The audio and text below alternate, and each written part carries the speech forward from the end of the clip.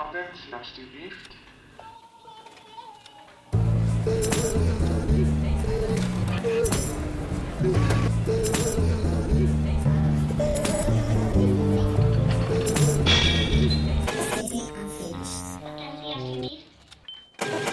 Hello, and welcome to The City Unfinished. Today's episode revolves around a conversation between urban sociologist Anastasiya Halauniova and science and technology studies researcher Justine Laurent. They're both PhD candidates at the University of Amsterdam. Here's Anastasiya.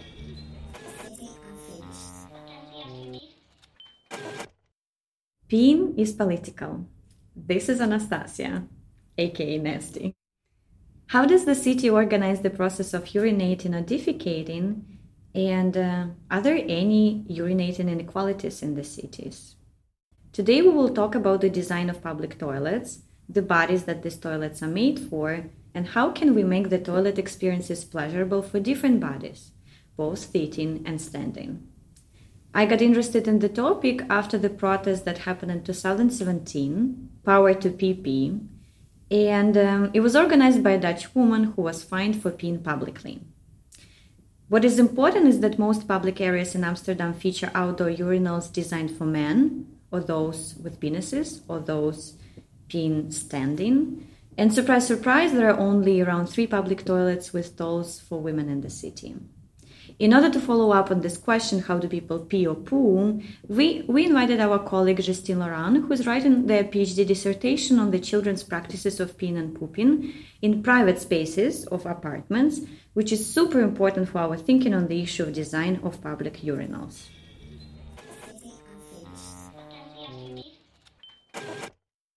So I have one first question for Justine. Actually, it considers the protest. Whether you, Justine, remember the protest, Power to PP, and how it affected you. It was, I don't remember, it was in September 2017, something like that, and I remember I was traveling, so all my colleagues sent me like tons of email. Have you seen what's happening in Amsterdam? And so I came back at the beginning of October, and then I started talking with a few informants and colleagues about that. And a few weeks after, I had this party at the single, close to the single library. Mm-hmm. There was this squatted kind of student center, the Spin House that now has been evicted.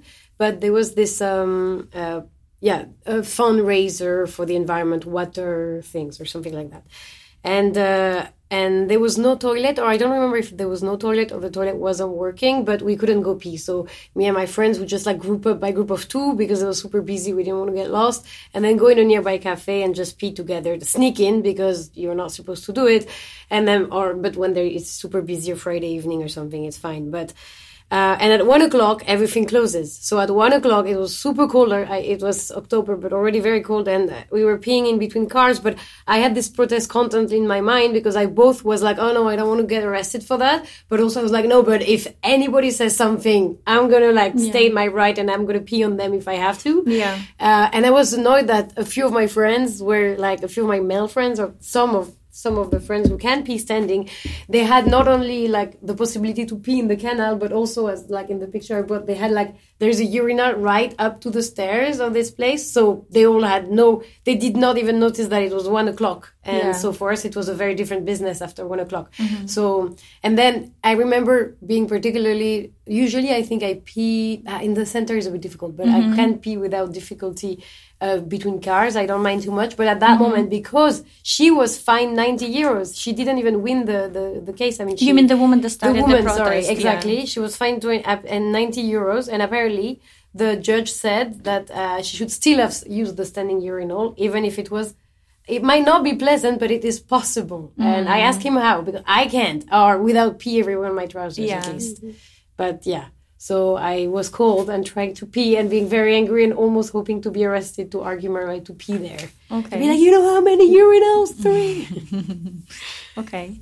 And as far as I understand, one of the major results of the protests were the discussion that was provoked also among urban planners in the city of Amsterdam to install kind of gender-neutral urinals, public urinals in the city. And we ourselves with our team also went to visit these urinals. There is one at the Dam Square, which appears out of nowhere during the evening time. And this object is very interesting and fascinating for the analysis. First of all, there are like 2 corners for male urination and 1 female cabin. And this cabin is closed with a very heavy door. And I personally had some troubles opening it up. And this female cabin, for me, it looked like a spaceship, like a futurist spaceship with this neon sign Dames. And the neon sign changes the color from red when it's busy to green when it's accessible. Of course, it smells. The first thing that you notice when you go closer to the space is the smell. Also, if you think how heavy the door is, and if you're holding a kid or a bag, and you're overloaded with shitload of stuff, you cannot open the door. It's almost impossible. So you need extra help. When you enter this female cabin, you don't see a sink to wash your hands. You don't see toilet paper. Everything is super automated. Actually, there is nothing to interact with except for the very toilet in which you're supposed to pee or poo. But why would you need apparently sink or toilet paper? I guess the urban planner or the designer who was thinking about the design of this space didn't ask that question.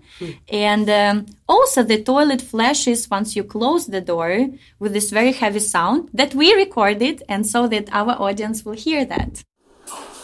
Yes.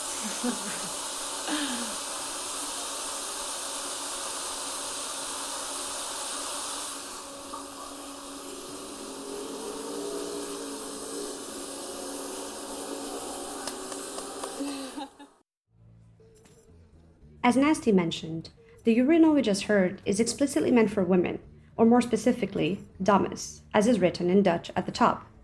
When it comes to political debates on urinating inequalities in the city, gender is often central, as Justine points out. Of course, I think, first of all, from an activist, political, and especially, let's say, urgent and immediate point of view, it's very important to make it about gender, even about gender binary, about men and women, because in that way we can make the request of, demanding equality faster. Activists have developed, the kind of reasoning and solution and trying to pressure. When you see that there is 35 male urinal and 3 female toilet that do not even work, I think, throughout the night or something like that. One is in a mall or something. While on the topic of the gendered politics of peeing and pooping in public, Justine told us about a cool project by designer Elisa Otañez called the Yellow Spot. On her website, the artist describes it as a mobile toilet designed as a short-term solution in response to the lack of public facilities for women in the Netherlands. Elisa goes on to say that it works as a waterless urinal, which gives it autonomy of mobility, making it independent of any sewage system. In her words, this project is not only about toilets, but also about our capacity of experiencing and learning to observe cities through a gender perspective lens. In the case of this particular project, the city in question was Eindhoven, south of the Netherlands. Because in Eindhoven there is 10 male urinals, but 0 female urinals, free one. There's one paying one. And so she made this sort of rolling, it looks like the place in which you vote, like this rolling yellow cabin, portable toilet with a little toilet inside. And on both sides, it's written, on one side is free toilet and the other one is occupied by women. So she transported it in the market of Eindhoven to make a kind of awareness intervention. And indeed, when you see the cabin through the market, you see people react in a really weird way. So I think this is definitely a project to check and something that is very important. In their own work, though, Justine engages practices of peeing and pooping through what they call body techniques, rather than male or female capacities. Here's why. I would rather talk about sitting and standing toilet than to talk about women and men's toilet. Because if I talk about sitting and standing, it focuses on how we use our body, how we sit, how we push, how we wipes, all things that are relevant and things that I call body techniques in my work. Because otherwise the toilet discussion ends up if it's about gender, ends up actually not being about gender, but being about genitals. And then the question becomes weirdly, completely publicly, about granting rights on people according to the shape of their genitals. So then I think there could be a way more interesting discussion on gender, I don't say, but the problem is people are obsessed with genitals of trans people. So then it always ends up being about genitals. In a way, all the warning already, not all men have penises, first of all. And some of my informant or friends with penises would never ever use a public bathroom, either because they can't pee in public, they become blocked, or because it's too high. The Dutch standard of toilet is really high. And so some of my friends really pee themselves if they use the public urinal. So, and I'm not trying to bring back penises. I'm actually trying to bring the discussion out of, talking about junks and talking about the what is in your panties, and instead, who can access this toilet? What types of body? Because, for instance, what we discussed also earlier is that the ones that are damned are not accessible for people in wheelchair. The wheelchair doesn't fit in the cabin. So which means that there is still not an extra accessible toilet for people in wheelchair. And as you said, it's difficult even already if you walk with children. And many women I interview also would tell me after a while, if it was not the topic, but they would tell me they would never use public restroom because often it's too high, so you have to sit on it. There is not enough paper or not paper at all sometimes, and they cannot hover over it because many women don't have enough strength in the legs, or it's too high, or I don't know, you're tired, or you don't, So a lot of people would kind of, instead of making it about gender, making it about problem of how to access or how to use the toilet in this moment. So the question of gender is relevant here, but talking about body techniques open maybe other politics, I would say, that are not just about men and women. Justine illustrated these points nicely with an anecdote from their own research, which focuses empirically on two contexts that are interrelated. One encompasses the mundane practices related to peeing and pooping present in the everyday lives of families with small children. The other side of their research has to do with the infrastructural side, more specifically with wastewater treatment plants in and around the city of Amsterdam. The following story refers to the first site. The names have been changed to protect the privacy of the research informants. So it was a family that lives in Amsterdam with Sophia, who is 6 years old, and her brother Paul, who is 8 years old. They lived in the south of Amsterdam, and I followed them for a couple of months, or a little bit more, but last year during the summer. And so the following story was the family story of how the kids learned to poop. So Paul learned with difficulty to poop in the toilet when he was 4.5. Peeing was working okay. Sophia is now 6, but at 3-year-old, she said, I'm done with diapers. The first time it happened to Sophia, actually, she was with her father at the mall. So he was kind of overwhelmed with fatherly pride of his daughter being 3 years old, which is early in the Netherlands. They generally do 4. So he was very proud, but at the same time, super struggling. He told me that as a horror story he was telling over and over because it was not big enough to be with her, but he had to hold her, and it was disgusting. And so... But she still was not discouraged and really wanted to use the toilet to poop. But when she was peeing, it was a little bit of a more complicated situation because, for instance, at the park, Paul was allowed to pee just next to the picnic, a little bit further with his dad standing, and she had to be like a bit further away in a secret place, in a kind of hidden, and be carried by one of the parents or one of the adults. And she was really pissed about because that. She cannot sit. No, she didn't manage to really sit. She would fall, and one time I think she felt in this sort of nettle, and so she was very scared. And she's 6 also. She was quite small. And so what the parents did as a kind of, because it became really a tension in the family where she became more jealous of the brother and refused really to pee. She had a lot of urinary tract infection, and it became really complicated. But in the end, what they did is she could pee standing in the shower, or every time they would go to the park, they would put a dress, whereas she preferred trousers. But for the park, she would put dress, so like that she can just pee standing, also if she just spread her legs. Or they bought her, they promised, when I don't know if they did, but when I was leaving the family, they had said that they will get her this Plastout, which is this little funnel for women to pee standing. Which was very, very fun. She really wanted that. So in a way, yes, it is about gender, but it's also really about standing and sitting. How can we make toilet for everybody to be able to stand? Or how can we make toilet for everybody, including people with wheelchair or functional diversity, to be able to use and sit? So that would be more the political question that I would ask, even if, again, there is an urgency with the question of gender and women as well. And now I'm thinking, like, taking all of that into account, the difference between the bodies, the ones that sit, the ones that stand, and that stand differently and that sit differently. How can we bring that back to the urban planning practice in a way? Because I'm bothered by the question, why are those bodies who are sitting mostly to pee or poop, which are associated with female bodies still, why are they not considered by the planning practice or by the designing practice in the city? First, I just had a thought in mind. I was thinking about, I watched this video around the protest to re-prepare with you, and I remember all the women were, and also of this project in Eindhoven, and a lot of women were responding, well, we feel there is no public toilet because, well, anyway, people know that we can just enter a restaurant and ask. So, and one woman said, well, maybe we're more compliant, in a way. We will not be in the street. Men drunk will be in the street, but we will just go in the restaurant and ask. So there is this imaginaries, of the docile bodies in a way, or the body that obeys. But also, because it's a brilliant question, but way too complicated for me to answer. But I think I just want to answer with a kind of making a cultural reference to this movie called Wetlands. And so it's the story of Helen, 18 years old, which is all day long on her skateboard with short hair, listening to Peaches in her headphones, and talking about her hemorrhoids,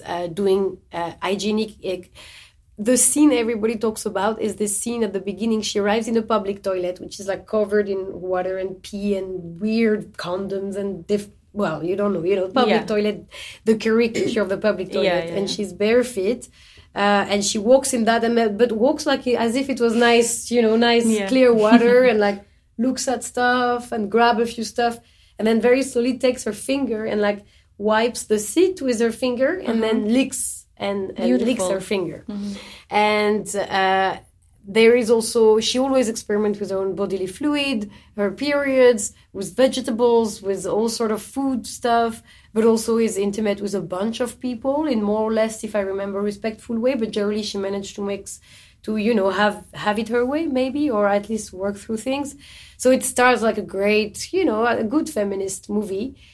But then happens then it's a spoiler, but happens that all of a sudden she ends up at the psychiatric hospital because, of course, a woman that likes bodily fluid and that is so into her own body and not closed off. So, I don't know if people are more shocked with the sex or they all seem to obsess about licking the toilet seat, which is also important. But I think it's really more she's very free, she's 18-year-old and she's super free. But she ends up, all this blood end up being about self-harm and mental illness and family dysfunction. And she wants to put back her mom and her dad together. And bam, that's super sad. So in a way it was a bit this idea that there is a certain remaining of the witch or the crazy woman in the person, enjoying their body or being able to talk about bodily fluid and this kind of thing. So in a way, that's why there is a very good intervention, feminist intervention in making it about the female maybe. And this is all the literature very good on kind of leaky body feminism that talk about how we have to start taking seriously a body that leaks, a body that sweats, a body that has periods, a body that poops and pees and that can be incontinent as a good body as well, and not just a good male closed off dry body. So that's one political intervention. Mine would be more also to go towards different things. But I do think that this example of wetland really shows that there is something that can be really interestingly explored in the kind of transgressive. We don't want to believe that women are transgressive, but if we want to play around with the transgressive image of women and toilets and what fluids, does it mean, transgressive? Well, again, that she cannot.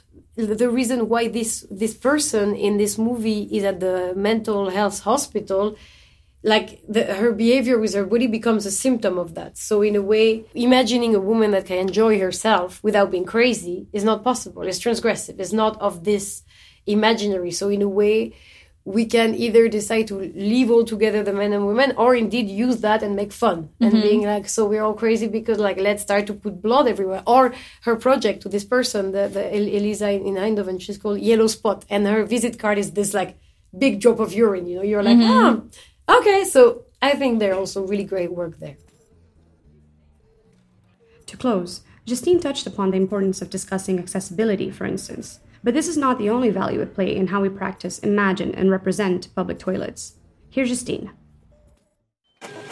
A lot of things is about accessibility, which is a super important question, especially in Amsterdam, which is a city where nothing is accessible to people in wheelchair. But the question of accessibility is not the only one. Indeed, there's in the movie, the public toilet is disgusting, but it's like, why do we need to make a caricature as in Trainspotting? Every time there is every time there is a toilet scene, it's really gross. It's like, so I agree, our public toilets are disgusting, but there's not only disgusting. So I would like to have also a discussion on cleanliness, or a discussion on ease to use the toilet, you know, like maybe the hand dryer, the hand sanitizer, okay, it's automatic, so it's less disgusting, maybe. But for me, I don't find it very, very very efficient. So I always end up wanting paper. Well, paper is not sustainable. So, but we have to look at different values, not just accessible or not just men and women, but also enjoyable. Like, why not having good toilet experience? Like, it could be fun.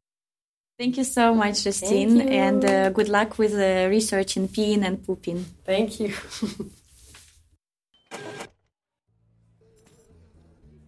We have just listened to a conversation between Anastasiya and Justine, and by we, I mean Carolina, Sarita, Anastasiya, aka Nasty, and Elisa.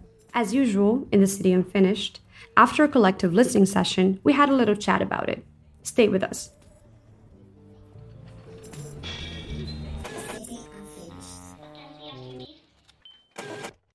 When I was listening to the conversation that Justine and Anastasiya had, I couldn't help but think about my experience of the last Pride parade that I went to, the Canal Parade.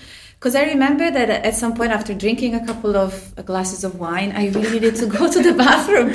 And of course, I had to go to a cafe because there was no other opportunity to do it in the street, because the streets were packed with people and there was no hidden place where I could squat down and pee.